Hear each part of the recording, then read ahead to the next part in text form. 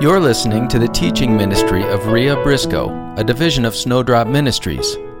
For more information about Rhea or how to connect with Snowdrop Ministries, please visit our website at www.snowdropministries.com, or you can call 414-581-8150. We pray you are both blessed and challenged by this teaching.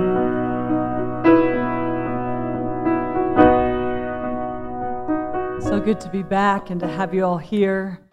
It's freezing cold. What is up with this? If you have your Bibles, you can open to Psalm 1, Psalm chapter 1. It's a new year, and with the new year, many of us will be making New Year's resolutions. And for some of us, we want to change habits. Maybe you want to quit smoking. Maybe you want to lose weight. Maybe you want to save money this new year. Maybe you want to start taking on a new habit. Perhaps you want to start eating healthier, or you want to exercise more. But this year I'd like to challenge you to make a different kind of resolution. I want to challenge you to become resolute about spending time daily in the Word of God. If there's one habit that has helped me most, it's a daily study of the Word of God. Not legalistically, but a practice that has helped keep me from a pit of destruction and choices that would have led me down a wrong path. Everything is constantly changing. This new year will bring changes in our life, but there is one thing that's constant. The Bible says that the word of the Lord endures forever. It never changes. And so I want to talk to you tonight about meditating and spending time in the Word of God. Psalm chapter 1, I'll begin reading in verse 1.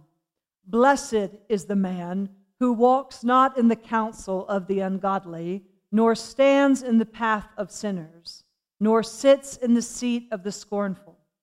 But his delight is in the law of the Lord, and in his law he meditates day and night. He shall be like a tree planted by the rivers of water, that brings forth its fruit in season, whose leaf shall also not wither, and whatever he does shall prosper. The ungodly are not so, but are like the chaff which the wind drives away. Therefore the ungodly shall not stand in the judgment, nor sinners in the congregation of the righteous. For the Lord knows the way of the righteous, but the way of the ungodly shall perish. I want you to look at how this psalm begins and how this psalm ends. It begins with the word blessed and ends with the word perish. It draws a picture that the godly will be blessed and that the ungodly, the wicked, will perish. And that's what we're going to see throughout this whole teaching tonight. I want you to see that it says, blessed is the man. We want to be blessed. We declare that we are blessed. But Psalm 1 draws some prerequisites to us being blessed. I want to read to you from the Amplified. I really like it in the Amplified. It says, blessed, happy, fortunate, prosperous, and enviable is the man who walks and lives not in the counsel of the ungodly, following their advice, their plans and purposes, nor stands submissive and inactive in the path where sinners walk, nor sits down to relax and rest where the scornful and the mockers gather. But his delight and his desire are in the law of the Lord, and on his law, the precepts, the instructions, the teaching of God, he habitually meditates, ponders, and studies by day and night. Look at that. Blessed, happy, fortunate, prosperous, enviable is the man who does this.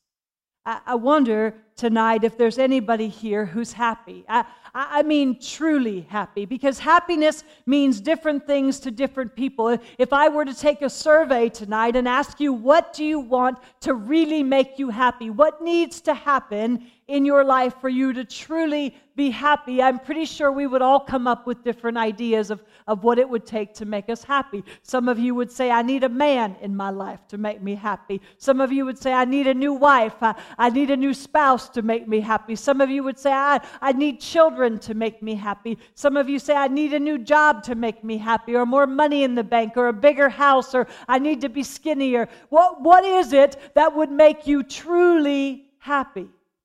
My father-in-law was fond of saying, happiness is your happenings. Happiness is when your happenings, I'm going to get it straight. I need to read it. It's just too good. I don't want to blow it. He says, happiness depends on your happenings happening the way you happen to want your happenings to happen.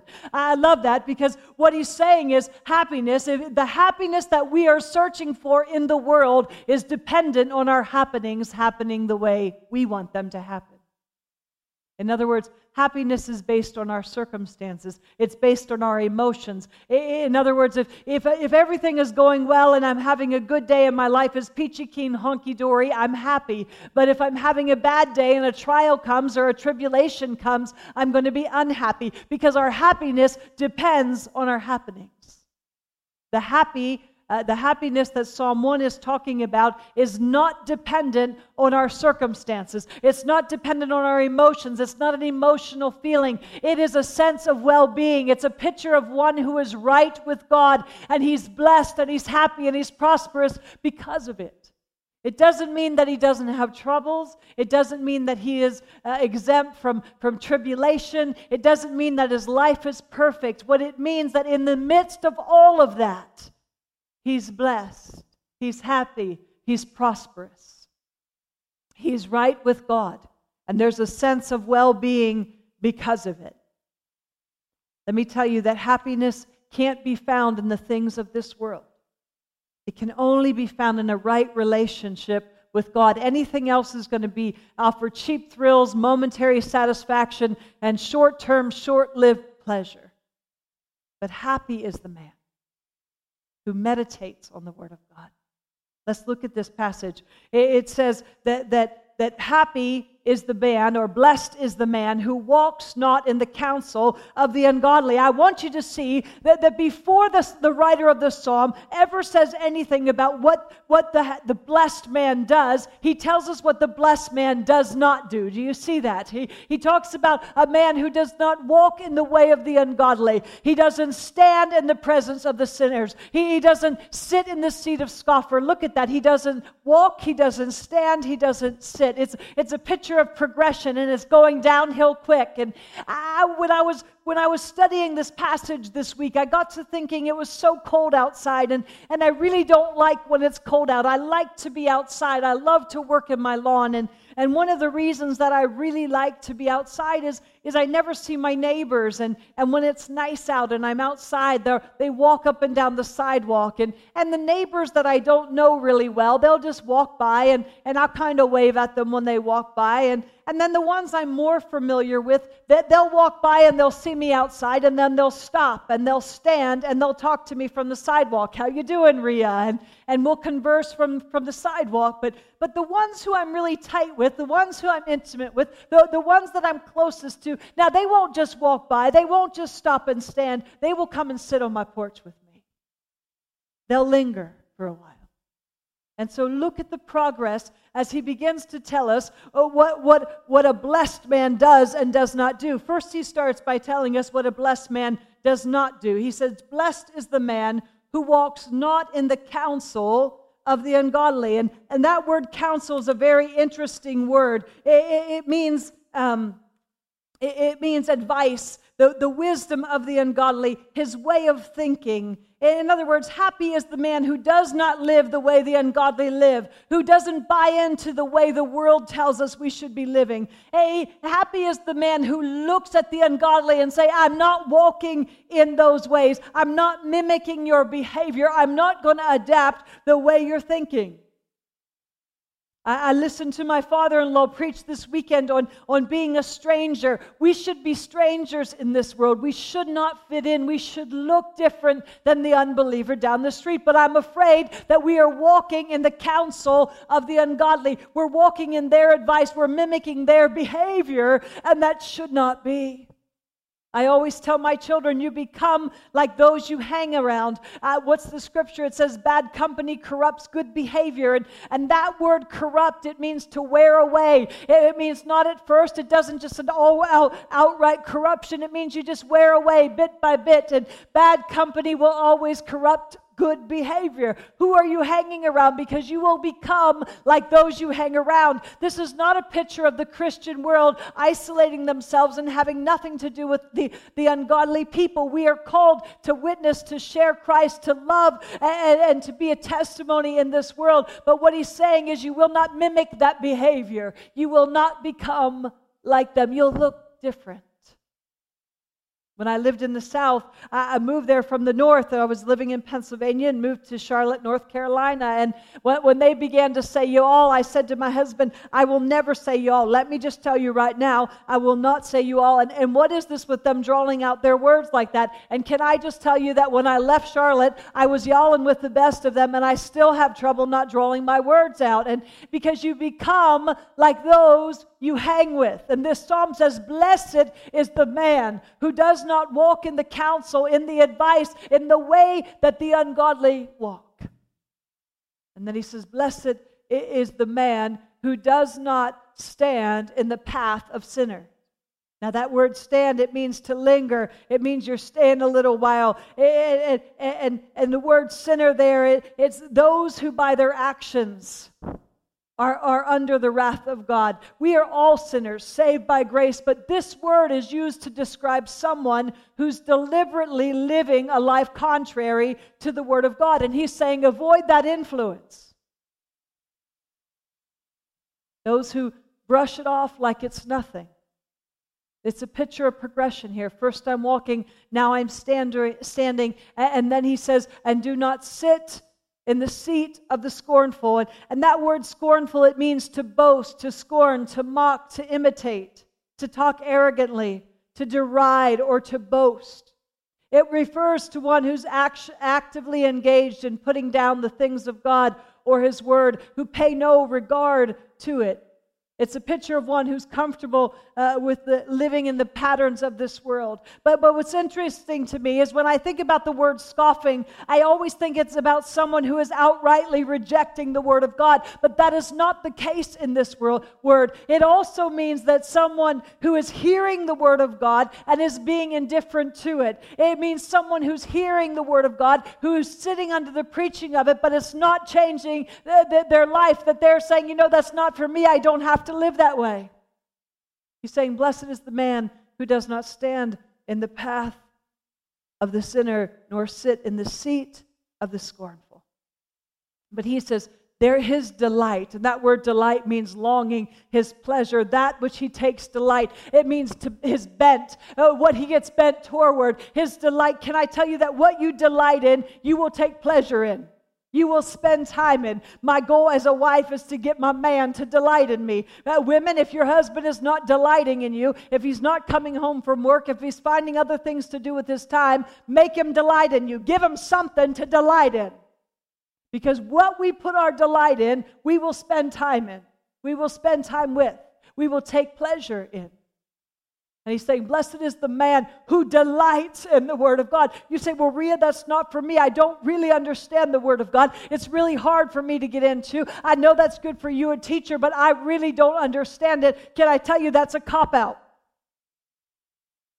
If you don't understand the Word of God, if you don't hunger for it, then ask Him to change your taste buds. Ask Him to make you hungry for it. I have a really good friend who's a healthy eater. I'm not a healthy eater. But she's super healthy, and I want to make those changes in my life. In fact, it's one of my New Year's resolutions, and she assures me, I say, Barb, I don't like vegetables. I don't even like the taste of them. I don't like the texture of them. I don't like anything. Give me a piece of chocolate cake. And I said, you know, those are calorie-free, the vegetables, and so I really want to crave those things. But I don't like them. I don't even have an appetite for them.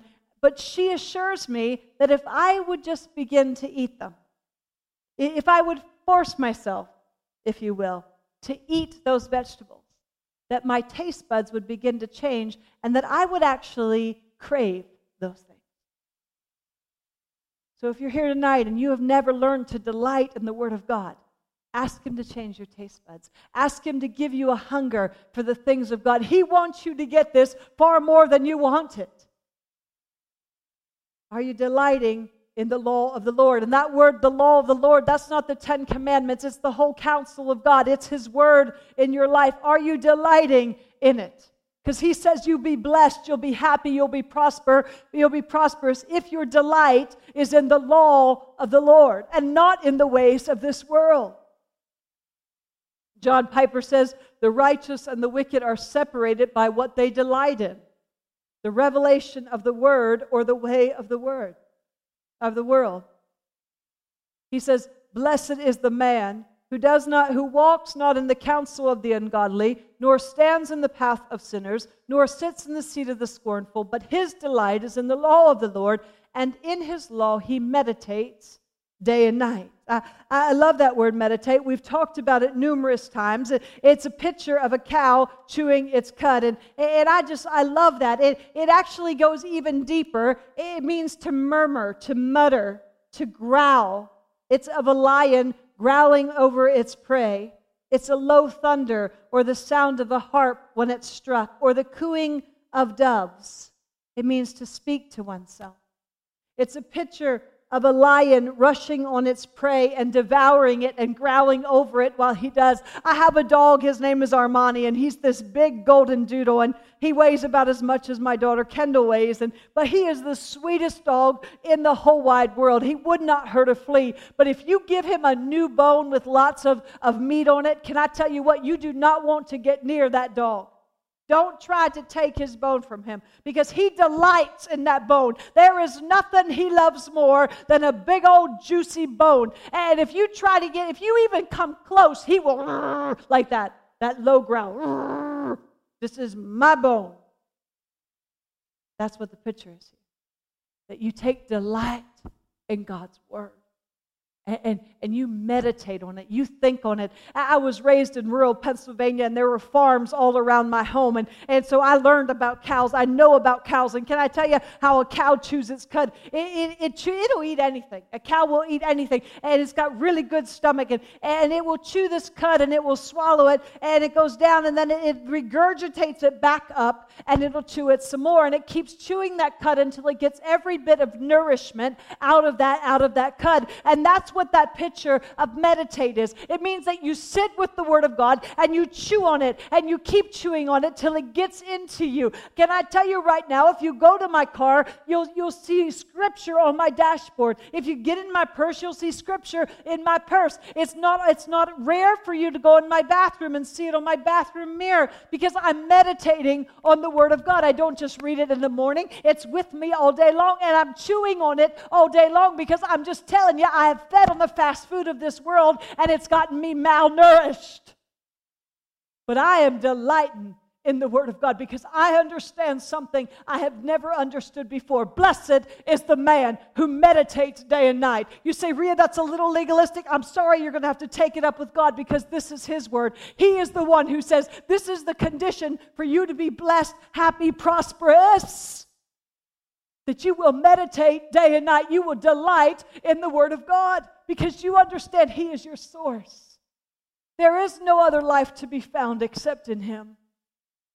And when we meditate on His Word, it's not us filling our mind with a bunch of knowledge. It's not about us getting super spiritual or incredibly religious. Can I tell you that when we meditate on His Word, we encounter Him? Because John says, in the beginning was what? Was who? The Word. He calls Jesus the Word. And you see that when we meditate on the Word, on the Word of God, we encounter God. Do you see that? We get to know Him.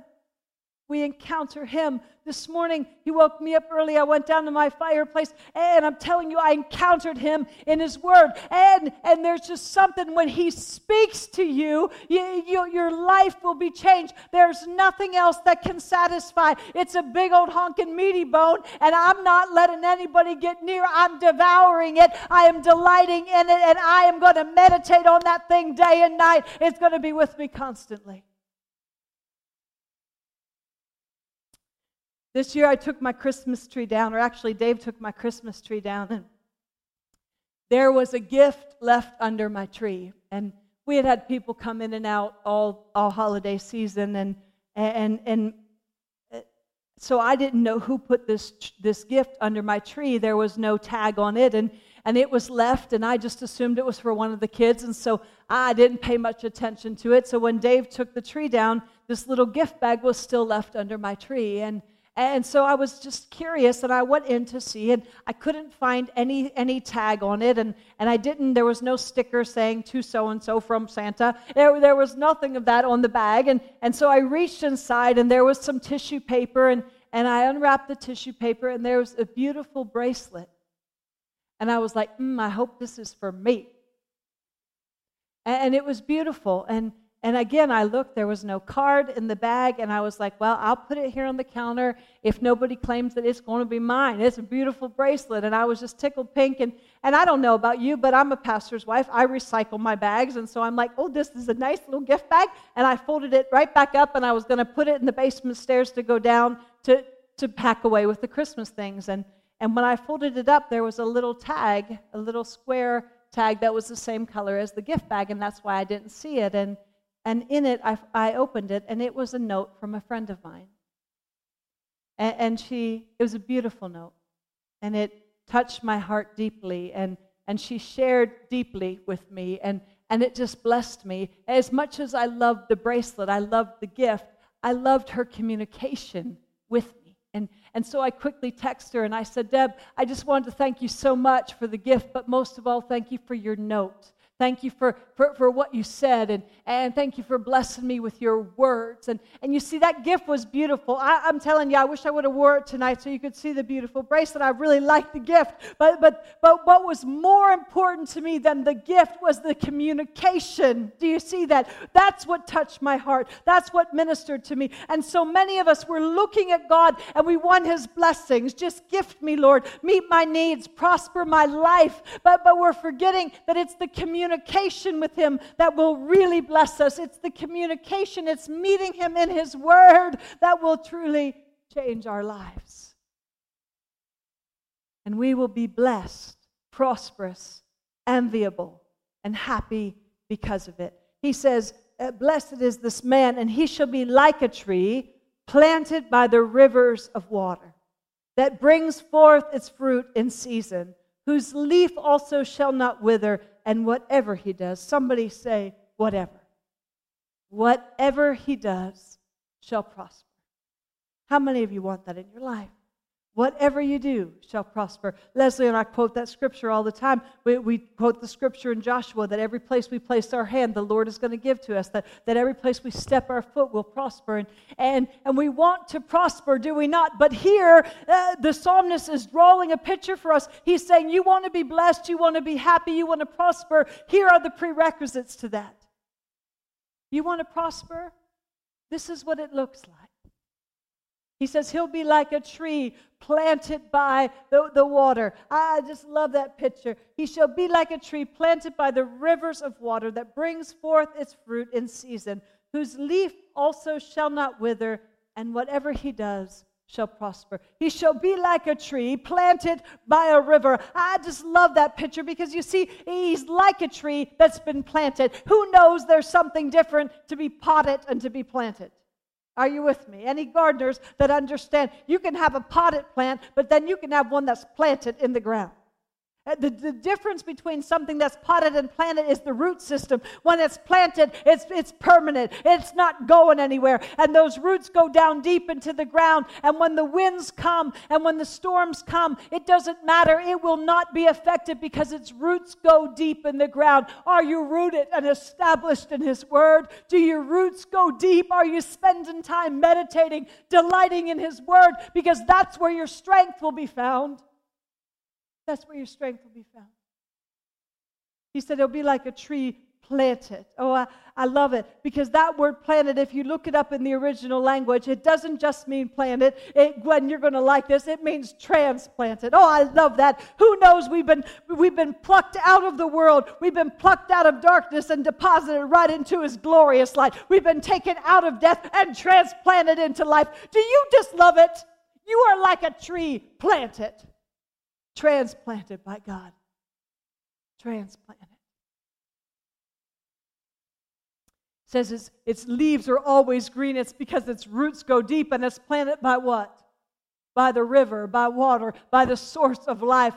And those roots, what happens with the tree that's really green? Its roots, it gets its nourishment, it gets its water from its roots. You can be in a drought, but those roots, if they go deep enough, are going to draw the water up, and that tree will still stay green even in drought. Do you love that? Can I just tell you, church, if your roots are deep, it doesn't matter what's coming at your life, because you are rooted and established in Him. You're not going anywhere. Let the winds blow and the storms come, but you will be immovable because you are rooted in Him. You're rooted in Him. And you get rooted in Him by what? Meditating on His Word. Delighting in His Word. See, some of us I delight in food. Can I just tell you, some of you delight in men, some of you delight in sex, some of you delight in shopping, some of you delight in watching your favorite shows on TV. What is the show that I saw so much Facebook stuff on last night? Something about Abbey. What was it? Downtown Abbey? What is it? Downton? All over Facebook. It must be like the Happening Show. They were delighting in that last night. It just made me chuckle. They were putting tweets out. They were putting quotes all over Facebook. And I thought, they're delighting in that show. I probably should catch it. But can I just tell you what? I delight in the Word of God because there is power in His Word. Some of you delight in picking up the phone and calling your girlfriend or your pal at work. And can I tell you what? There's nothing wrong with that. But if you just took some time to delight in the Word of God, you'd be like a tree planted by the river that brings forth fruit in its season. Jesus said, this is how you'll know them. By their fruit you will know them. Whose leaf shall not wither, and whatever he does shall prosper. I got to this passage because I was studying the scripture in Proverbs, I think it's 29:18. Are you with me? Turn there if you have your Bibles. You know the scripture that says, my people perish for lack of vision. Are you with me? Do you know that? Have you turned there? My people perish for lack of vision. Let's just flip over to Proverbs. I think it's chapter 29.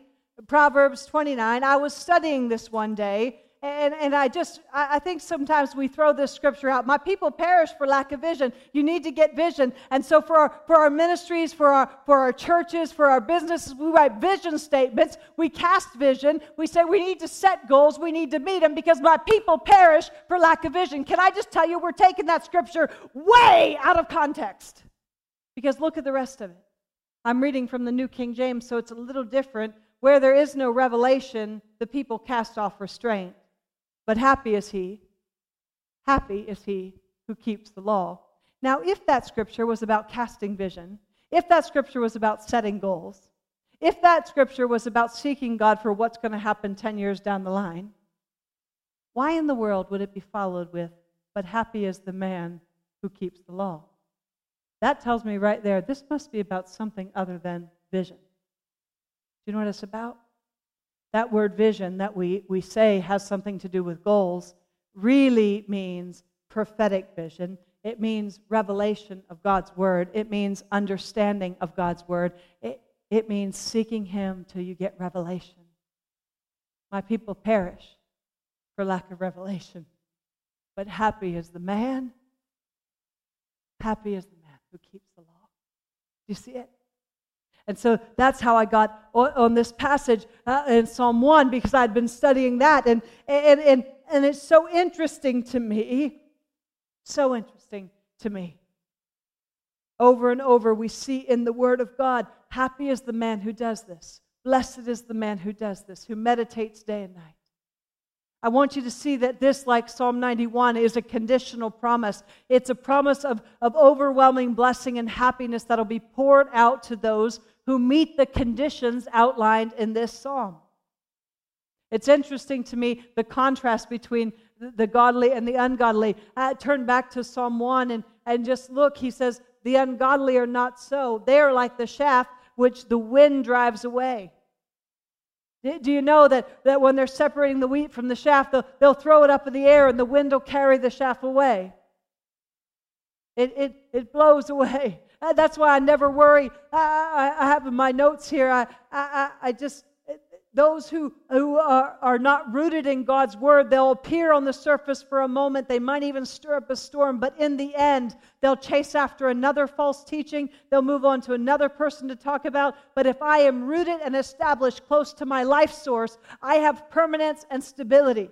I have roots that go deep. I was talking to my father and mother-in-law about false teaching the other day, and they laughed and they said, Ria, do you know how much false teaching we have seen in our lifetime? And they said the pendulum will swing from one extreme to another, and people will get caught up in the extremes. And she said, Ria, you just make your point to be rooted and established.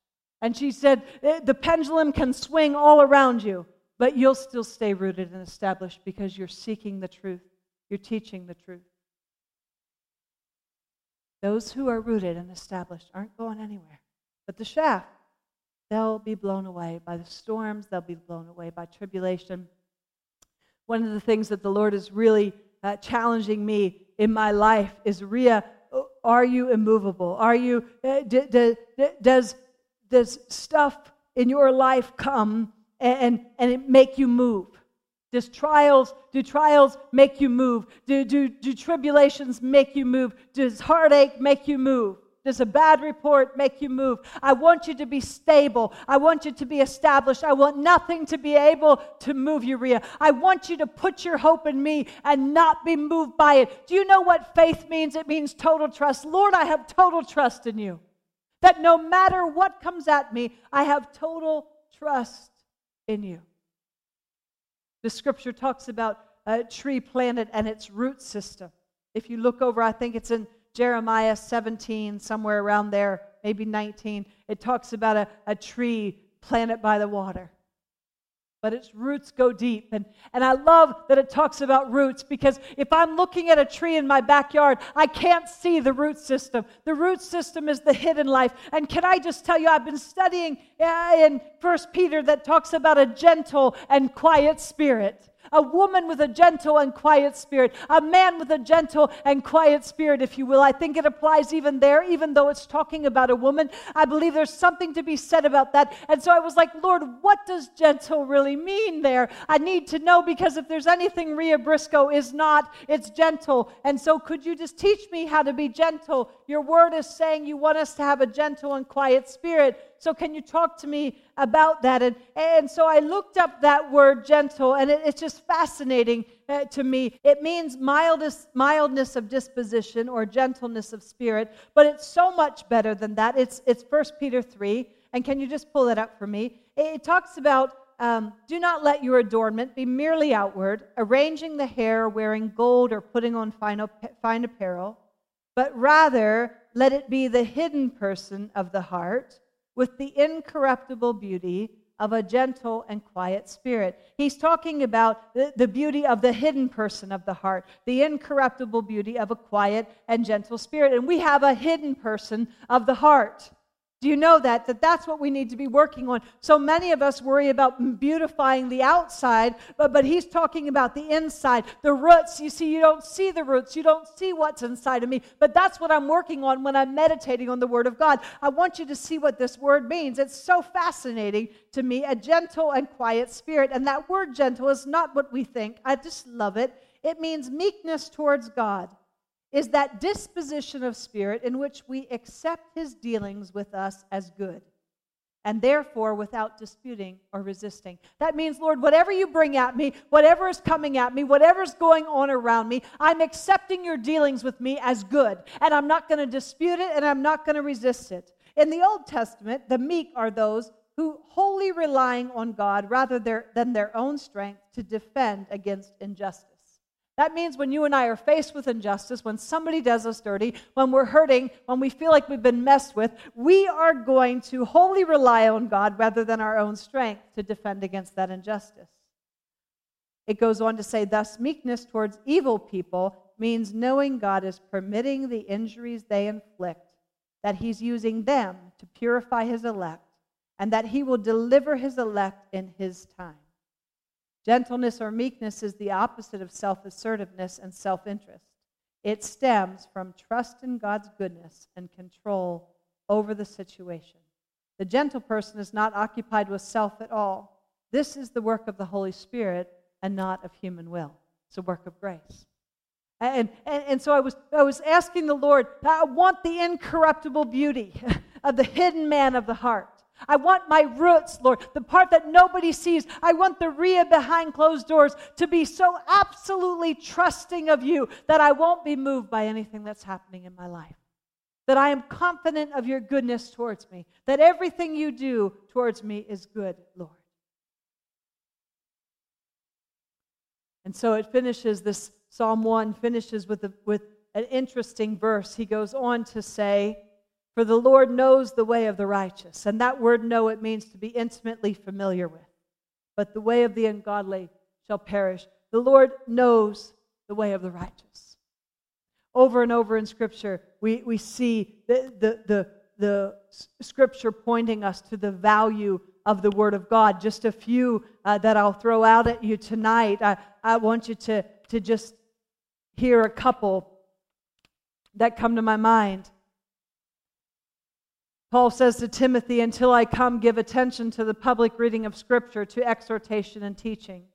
He told Timothy to preach the word, to be ready in season and out of season, to reprove, to rebuke, to exhort with great patience and instructions. And then he said, the time will come when people will not endure sound doctrine, but wanting to have their ears tickled, they will accumulate themselves teachers in accordance to their own desires, and will turn away their ears from the truth and will turn aside to myths.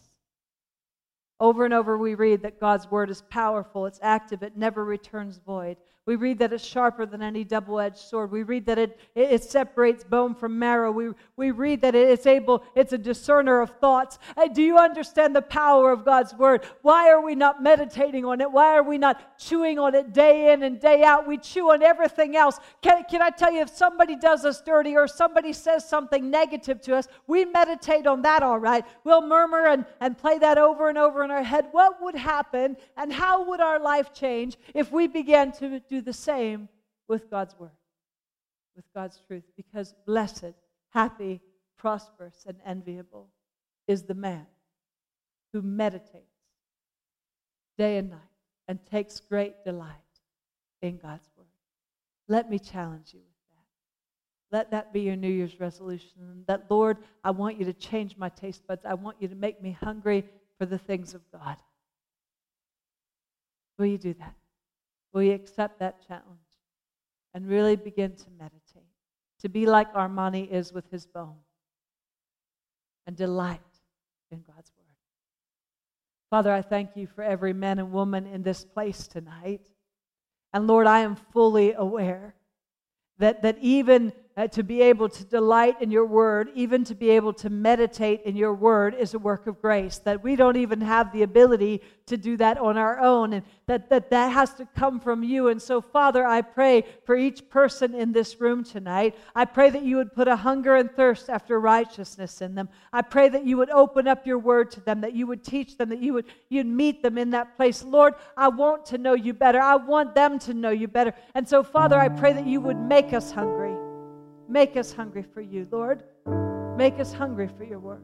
I pray that there will be nothing in this world that would satisfy, that there be no fast food, there be no quick fix, Lord God, that we would hunger for your word and your word alone. And that would be the only thing that could bring satisfaction. And so, Father, I pray that you'd open our eyes to see, that you'd send your Holy Spirit to teach and to instruct, and that you would make us like a tree planted, firmly planted by the river of life, by our source, by you, Lord. You are our source. You are the river of life.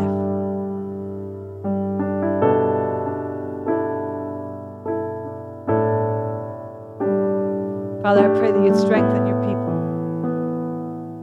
that you'd build us, that you would make us indeed like a tree planted by a river, whose leaves never wither. A planting of the Lord's. Draw us, Lord. Draw us deeper into you, I pray. In Jesus' name.